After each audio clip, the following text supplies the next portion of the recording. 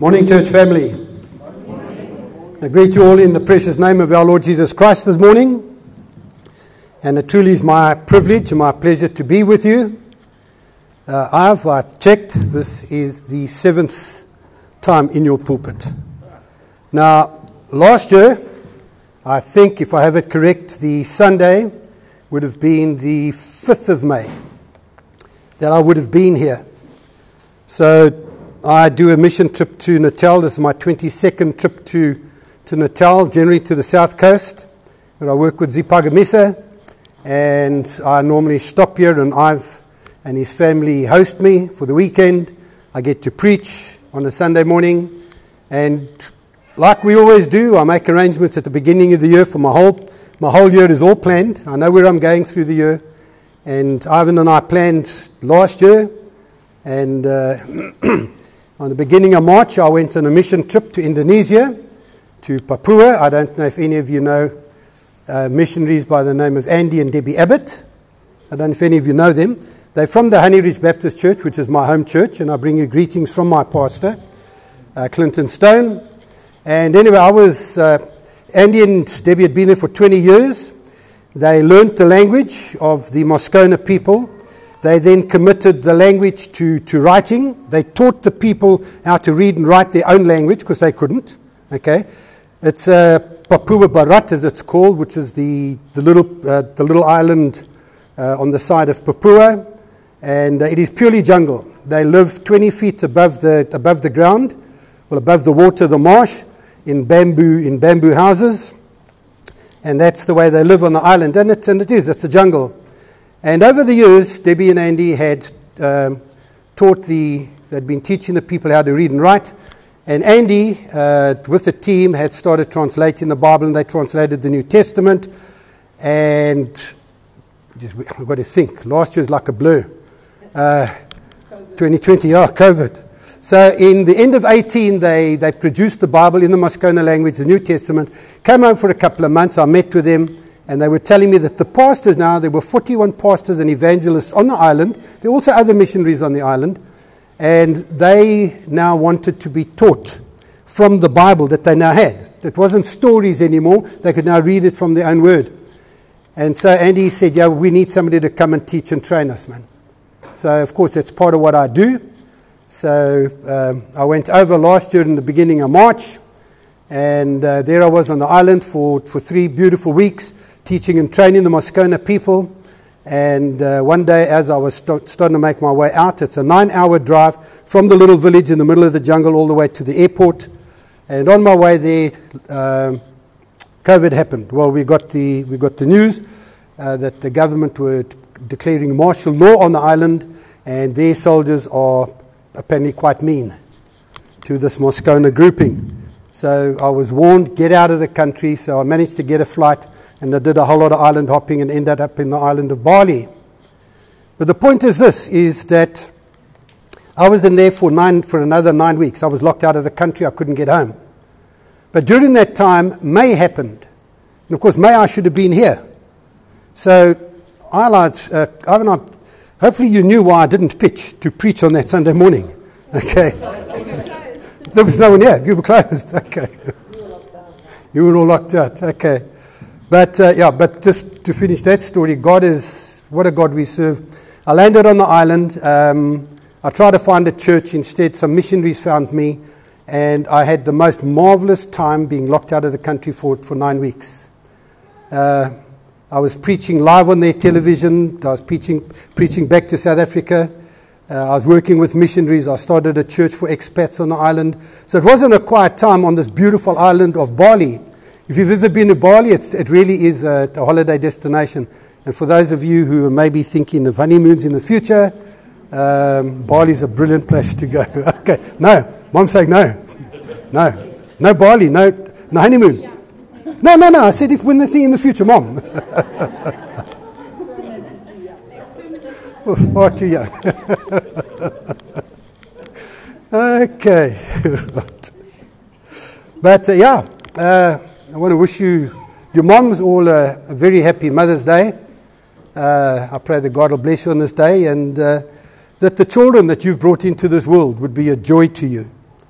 And I pray that they'd continue to be a joy. And, of course, the ultimate joy of a child, don't we know it is to bring in grandchildren, to give you grandchildren. And I have 4 grandchildren, and I'll be conversing with them all just a little later in the morning. But, question, who is the youngest mom in the audience this morning? Who's the youngest mother? I don't mean in your age, the youngest mother. You became a mother 2 years ago, 3 years ago. Who is the youngest mom? Where's the youngest mom? Where's the mom for that baby? Is that you? Would the 2 of you like to come forward, please? I have something for you. Whoops.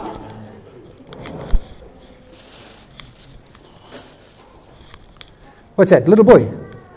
Oh, a little girl. Little gift. Okay. Pleasure. Okay, then I'm looking for the youngest. No, it'll then be, the eldest grandmother. Who is the eldest grandmother in the audience?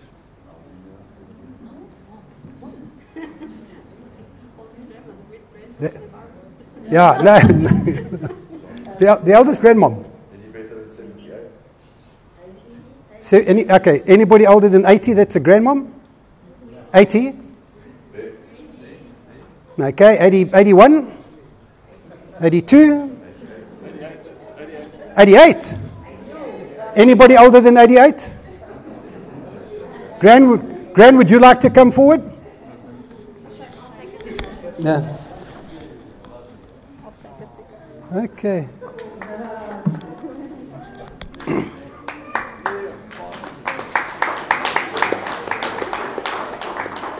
Okay. And then, I've got one more. Okay. I'm looking for the youngest great-grandma.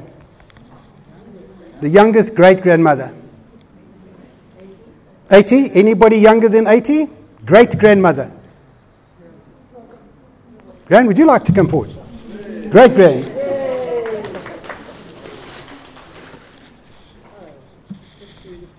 There you go. Pleasure. Okay.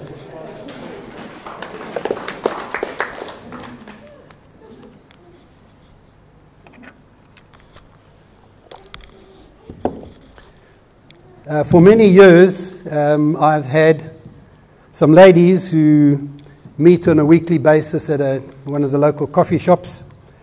They've been knitting. They've been knitting teddies.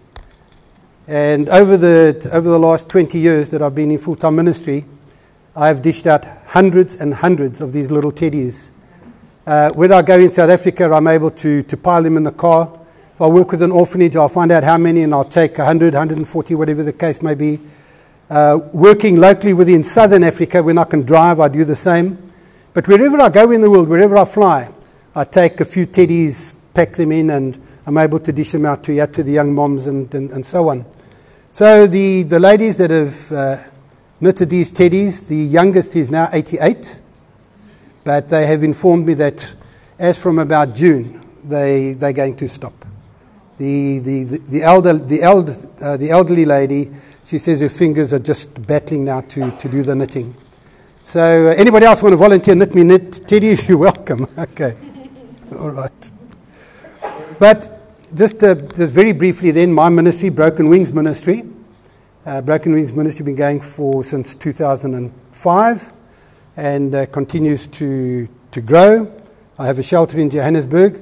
When I left South Africa for that mission trip to Indonesia, I had 30 guys in the shelter. When I came back, my house father had increased it to 41. We got a bedroom with 10, 2 bedrooms with 8 guys in it, a couple of bedrooms with 5s and so on. And thank God we have not, to this day, from the beginning of March last year, we haven't even had a cold. Not a sniffle, not flu, with all these guys living on top of each other. I think we've got herd immunity. So whatever the right word is. But we're very grateful to God that we've been able to be COVID-free. So that's part of the ministry. The other part is evangelism. Wherever I go, I like to preach.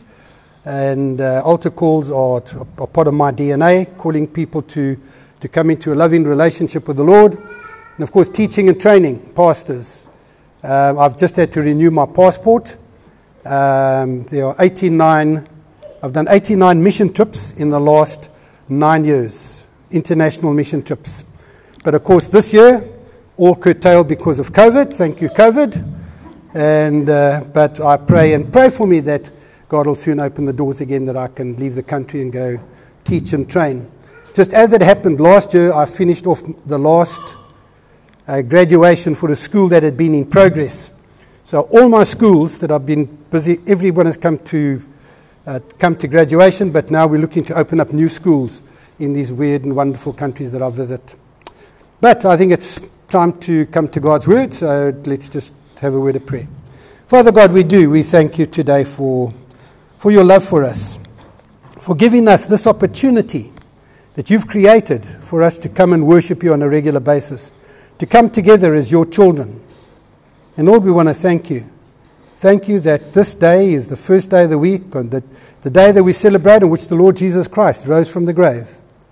And so we thank you. But even now, as we come to your word, I just pray, Father God, that you would just encourage us through your word, that the questions we might have in our mind will be answered here this morning.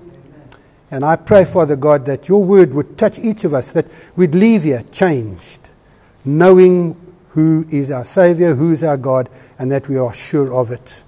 In Jesus' name we ask you this. Amen.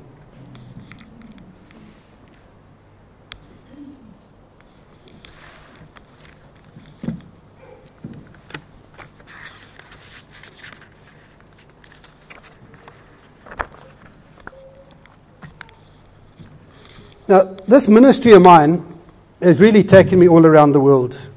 I've been very privileged. I tell people I'm the most blessed guy on the planet because I get to do what I love, which is teaching and preaching the Word of God, evangelizing, and I really get to do it all over the world. Before I went into full-time ministry, I had visited many countries. I was in a position where I could do that, and so I've traveled the world. I used to run. Comrades was the one thing that I did, and I've run on every continent. I've run a race on every continent in the world with the exception of Australia. But then like somebody said, who wants to go to Australia? I mean, we love to hate the Aussies, don't we? Anyhow, so I've been to Brazil, Uganda, Zambia, all over Africa. I've been to the islands, Mauritius and Seychelles, Botswana, Indonesia, and so on and so forth. And it doesn't matter where I go, I'm often asked, a couple of questions continually come to the fore. And the one question that's most probably the most common question is this question. And it comes from both Christians and it comes from non-Christians. Okay? It comes from people in the church. It comes from pastors. It comes when I'm teaching and training pastors, and it comes from just people that I know or people that I bump into. And this is the question, this one question, and I want to tackle it here this morning. Can I, as a Christian, lose my salvation? Can I, as a Christian, lose my salvation? Now, of course, that's a very important question. And all of us are getting older, and that's you youngsters here as well. I'm not just talking to us old fogies, but we're getting closer to our time of departure. That date is coming closer and closer. Now, a lot of people wrestle with this question because there's that passage in the Bible where Jesus says, some are going to call me Lord. They would have called me Lord, Lord, but they are not going to be welcome into heaven. And so people wrestle with this question. They speak to friends. They read books on it. They'll pose questions to their pastor. They phone a friend. But where can we get the proper answer from? Who can give us the correct answer so that we can bank on it? We know for sure in our minds we can settle this question once and for all. Where do we get the answer? And of course the right place to go for the answer is in God's Word. And so we're going to go to God's Word this morning for that. And we're going to have a good look at the Bible with this passage. Now, let me say to you, you probably won't hear this quite often, but you can put your Bibles aside, okay? Now, don't get up and walk out, okay? All right? Because I'm going to quote from 18 different passages. And of course, for you to go there and find it and backwards and forwards, it's a little much, okay? So what we've done is, I've given Pastor Ivan the set of passages, and he's going to put it on your group. He's going to, anyway, distribute it. He's going to see that you get it. So please, just listen carefully and I'll do the quoting for you this morning. Excuse me. Okay. Now, the one thing that we don't do, we don't build a theology on a verse. Doesn't matter how good the verse may look or may sound. Okay. The Bible is its own witness. So if you read something, you say, okay, that says that, but is this right? Can I believe it? Do I do this? You will find that passage will have been spoken about in other places in the Scripture. Now, there are very, very few subjects that are covered in the Bible that are not spoken about in more than one passage. So it's not only one passage that will speak to a particular doctrine or theology, dogma. Okay, so we don't take our theology from a verse. Okay, or sometimes people do it from half a verse. All right. So, can a Christian lose his salvation? Okay, let's look at that question. Can a Christian? So I think before we get to the second part and answer the question, we need to look at this. What is a Christian? All right? We call ourselves Christians. We declare we are Christians. We come to church. I'm a Christian. You write on a form. You ask for your religion. Christian. And that's what we put and that's what we write down. But let's define a Christian. A Christian is not somebody who has said a prayer, walked down the aisle, come and knelt and prayed, been prayed for, laid hands upon. Okay, that is part of the experience, yes. But that's not what makes you a Christian. It's so much more. First of all, there's got to be changed attitudes in somebody who's come to faith. And you read that in 1 Titus chapter 1, verse 16. Okay, they claim to know God, but by their actions they deny Him. They claim to know God. If you're going into the Greek of all of that, you'll find that claiming to know God is claiming to be a blood relative, claiming to have Him as your blood father, as to be His child. So some people are claiming that, but the way they live, their actions, they deny God. You've got to have changed attitudes. You see, love now becomes your driving force. Okay? Love for God, love for your fellow man. The fruit of the Spirit starts to become visible in your life. It doesn't all become visible all at once. You don't become perfect. We're all a work in progress. Okay? Day by day, as we experience God more, as we learn more and more about God, so slowly but surely we start to look more and more like Jesus. We start to become the aroma of Christ to people. So it becomes part of who you are. John 3:16, I'm sure you can all quote it for me. For God so loved the world that He gave His one and only Son, that whosoever believes in Him shouldn't perish, will not perish, but have everlasting life. Acts 16, verse 31 says these words, believe on the Lord Jesus Christ and you will be saved. Ephesians 2, verse 8 to 9, by grace you have been saved through faith, not of yourself, but it is a gift from God. Okay. So, you will have changed actions, the way you live. You'll have changed attitudes because your thinking and everything has now changed. Okay? So what is a Christian? A Christian is somebody who is a new creation. We read that in 2 Corinthians chapter 5, verse 17. If you are in Christ, you are a new creation. The old is gone and the new has come. You're not an improved version of the old self. That is gone. You're a new creation in Christ. In Christ Jesus. Okay? So, to lose the salvation, the new creature would have to be destroyed. Okay? So, there's one of the first clues as to where we're going here. Secondly, a Christian is redeemed. A Christian is redeemed. 1 Peter chapter 1, verse 18 and 19 will tell you that redemption, we are redeemed with the precious blood of the Lord Jesus Christ. That is how we are redeemed. Now, we are purchased with His precious blood. This word redeemed is a legal word. Okay? It's a legal word. Redeemed means the accounts have been settled in full. The debt is paid. Nothing left to be paid.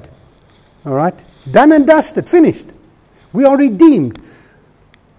The sin that we committed, the debt that we would need to pay, the punishment that we would have to have paid for the sin we've committed has been taken away. It's been washed away by the precious blood of the Lamb. So to lose your salvation, God would have to revoke His plan of salvation. A Christian is also justified. Justified, the short way to remember that is just as if you hadn't sinned at all. Justified. Romans 5, verse 1 says these words, we are justified through faith, and that faith is peace with God. So it's because of our faith in the Lord Jesus Christ, okay, that we are justified, that God is then not prepared to, but God does. He takes our sin away from us, washes us with the blood of the Lamb, and our sin is removed as far as the east is from the west. And there are not enough noughts in your computer to compute how far is the east from the west. I mean, it is incalculable. It is removed. It is gone. We are justified. Okay? So, those who are absolved of guilt would have to be tried again and found guilty. You see, so to lose your salvation, God would have to reverse the sentence that was handed down on you, his own child. Okay? And that from the divine bench. God would have to reverse the decision he made to forgive you your sins when you came to faith in Jesus Christ. Something else. A Christian is promised eternal life. We are promised by God. John 3:16, eternal life is a promise of spending forever in heaven with God. It's a promise. Okay? God's promised, believe and you will have eternal life. God is not a liar. God doesn't change his word. He's the same yesterday, today and tomorrow. God will not change. So for a Christian to lose his salvation, eternal life would have to be redefined. Okay? The Christian promise to live forever. We are promised to live forever. And doesn't eternal mean forever? So God has said we will be with him forever. We have eternal life. But here's maybe if you want to sort of major on this one, on this subject, here's the easy passage to remember, and that comes from Ephesians, the book of Ephesians chapter 1 verse 13 and 14. And it says these words, and the whole thing is explained here for you. You were also included in Christ when you heard the message of truth, the gospel of your salvation. When you believed, you were marked in him with a seal, the promised Holy Spirit, who is a deposit guaranteeing our inheritance until the redemption of those who are God's possession to the praise of his glory. Ephesians chapter 1 verse 13 and 14. You see, at that moment when you come to faith, we've heard, somebody has told you, somebody's taught you the gospel, they've told you the story about Jesus on the cross, his death and his resurrection. They've told you about God's love. They've told you and explained to you that you're sinners and you repent and you come to him. At that moment, when you come to faith, the new Christian is marked with a seal, and that seal is the promised Holy Spirit. Okay? There are other passages in the Bible where God speaks or Jesus speaks about this promise that of the Holy Spirit. Excuse me. Okay? So it's been promised to act as a deposit that guarantees our inheritance. There's no maybe, no ands, no ifs, no buts. It's there in black and white. Now, I know we often say, well, show it in me in black and white and I'll believe it. Folks, here we have it in black and white. Okay? In black and white, those of us who have come to faith in the Lord Jesus Christ, we have a guarantee.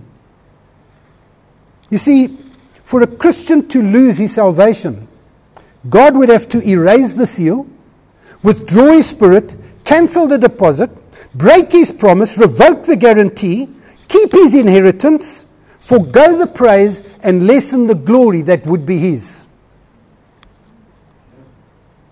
Now, that's quite a statement. And that's not the God that we know. That's not the God that we serve. A Christian is also guaranteed glorification. Glorification is what happens to the body. One day when we come to the presence of the Lord, we will receive our glorified bodies. Romans 8 verse 30. Those he predestined, he also called. Those he called, he also justified. Just as if we hadn't sinned. Those he justified, he also glorified. There's a promise of the glorified body when we come into his presence one day. According to Romans 5:1, justification is ours at the moment of faith, when we are cleansed. Sin's gone. Romans 8 verse 30 says, glorification comes with justification. All those whom God justifies, they are also promised to be glorified. And you can only be glorified in the presence of God. Can you see how all this is just mounting up? There's just so much, so many passages that speak to this truth. Okay? This promise will be fulfilled when Christians receive their perfect resurrected bodies in heaven. So a Christian cannot lose their salvation. Let me say that again. A Christian cannot lose their salvation. You see, all of what the Bible says happens to us when we receive Christ would be invalidated if salvation could be lost. I mean, it's the Bible, you could throw it away. It's not true. It counts for nothing. It's void. Salvation is the gift of God, and God's gifts are irrevocable. That comes from the Bible. They're irrevocable. Romans 11:29. God's call and His gifts are irrevocable from His word. A Christian cannot be un-newly created. The redeemed cannot be unpurchased. Eternal life cannot be temporary. God cannot renege on His word. And Scripture says that God cannot lie. We find that in Titus chapter 1 verse 2. But in speaking about this, I often have two objections. Let's look at those objections. You know, it would be unfair if we only gave one side of the argument. But let's look at the objections. There are two common objections that come up to this belief that a Christian cannot lose his salvation. What about the Christians who live in a sinful, unrepented lifestyle? Is the one thing I'm often asked. There's a Christian, he's living in an unrepented lifestyle. The other one is, what about Christians who reject the faith and deny Christ now? There's the two main objections that keep coming. Well, the promise with these objections is the assumption that the person you're speaking about, has actually been born again. Did they actually come to faith? Was there a true conversion? Were they truly born again? Did the old go and the new come? All those things the Bible speaks about. Was the fruit of the Spirit evidenced in their lives? 1 John chapter 3 verse 6. Well-known passage, but this is what we're talking about. No one who lives in Him keeps on sinning. Not that we're perfect, okay? But we don't keep on sinning on purpose. We don't go look to sin. No one who continues to sin has either seen Him or known Him. So the people who just keeps on going his old sinful way, he might have come forward at an evangelistic conference, put up his hand, prayed, said, yeah, I'm now a believer. But he keeps on living his old sinful ways. If you keep on doing that, you truly did not come to faith. So those two objections fall away. You see, somebody may be religious. They do all these religious things, come to church, read the Bible, pray, do good works, give to the poor, get involved in ministry. They may do all those things. They are religious. They're not born-again believers. People put on a good show, don't they? They wear this mask. But he was never truly born again by the power of God. By their fruit you will recognize them. Matthew 7 verse 16. Okay? The redeemed of God belong to Him who was raised from the dead in order that we might bear fruit for God. The Bible tells us that in Romans chapter 7 and verse 4. Nothing can separate a child of God from the Father's love. Nothing can separate a child of God, a truly born-again believer. Nothing can remove a Christian from God's hand. And it's very clear in John chapter 10, verse 28 and 29. I give them eternal life, says the Father, and they shall never perish. No one can snatch them out of my hand. My Father who has given them to me is greater than all, and no one can snatch them out of my Father's hands, and I and my Father are one. See, God guarantees eternal life and maintains the salvation that He has given to all Christians. Now, there's quite a few passages I could have gone to just with regarding to that, but time Time doesn't permit. But in Romans chapter 8, verse 38 and 39, we read these words. For I am convinced that neither death nor life, neither angels or demons, neither the present or the future, nor any power, neither height nor depth, nor anything else in all creation will be able to separate us from the love of God that is in Christ Jesus our Lord.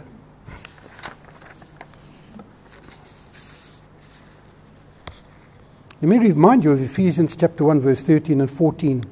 Genuine believers receive the Holy Spirit upon belief, and He is their deposit that guarantees eternal life, that guarantees our inheritance that cannot fade and cannot spoil. So that settles it. Christian, brother and sister here this morning, if you're a true believer, you cannot lose your salvation. In February last year, preparing to go to the island in Indonesia, and I received a phone call. And these were the words, short and sweet. Pastor Norman, I'm afraid. And I recognized the voice. It was a lady called Pit. Well, Petra is her name, but just sort of nickname over all the years. Her husband and I had been friends for over 40 years. We'd been in Angola together. I was his officer, he was my sergeant. And we went and we did what we did in Angola, and we came back and we remained friends. And if I say unfortunately, I went through 4 marriages and 3 divorces with him. He was one of those guys, married, divorce, and the children came along that. And at the end, for the last 18 years, he had been married to this lady, Petra. And she was one of those ladies, you call people, she says, she's besotted by him. I mean, she truly was. Okay, he truly was the love of her life. It's one of those romantic situations where, I mean, you look at them, and even after all the years, it was so obvious. Greg was a musician. He played in a lot of musicals. If I'd mentioned to you, you would know the names. And a good-looking man, 6'3", good-looking, well-built, typical ladies sort of man. And I mean, the ladies fell for him anyway. But I had buried Greg a year before. Greg had some heart problems. Anyway, he died. And we buried him. And about 3 months later, I got a call from Pete, and she said to me, won't you please come visit me? I've got some bad news. Anyway, they discovered that she had breast cancer. Okay, long story short, she did all the radiation and the chemotherapy, and she had a double mastectomy. And Petra was one of those ladies. She was a Spanish dancer. Good-looking lady, really nicely built. And when she had the op, she said, no reconstructive surgery, you leave me flat. I don't want to be attractive to any other man. Greg was my man. Anyway, they did everything, and within a couple of months, they declared her clean. She was clean. And so that was last year. And then in the year before, and then in February last year, I got this call from her. Pastor Norman, I'm scared. So I said, Pete, where are you? Are you at home? I know where she stays. I know the home they have. And when Greg had died, her living domestic had moved into the house. She'd lived downstairs. Pete was upstairs. And they had a lovely gardener who'd also been with them many years. So I said, Pete, what's wrong? Where's the gardener? Yeah. What's going on? So she said, no, I'm in hospital. She said, and I'm scared. I said, tell me where you are, Mill Park. I went to go visit her the next day, spent hours with her, and this is what she said to me. She says, I want you to make me safe. I want you to make me safe. I want to know for a fact that when I die, I'm going to heaven. And we sat and we spoke and we prayed, cried together for a while. But when I left, she had this beautiful smile on her face. And 2 days later, she was gone to heaven. Are you safe?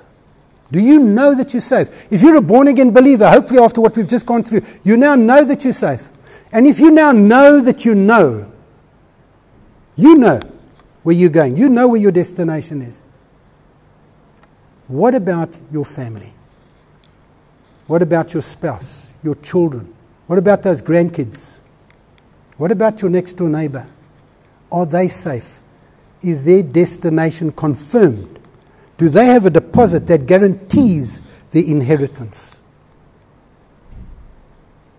Folks, that's what God is calling us to do today. If you know that you know, and hopefully now the assurance is in your heart, any fear that you might have had that you're going to be called out when you get to heaven, hopefully that is all gone. You know, we have the confirmation now. We have the knowledge that we are saved. We are children of God. We will be with God in heaven. But what about your family? And so today, as you leave the foyer, I have 2 little Bibles for everybody.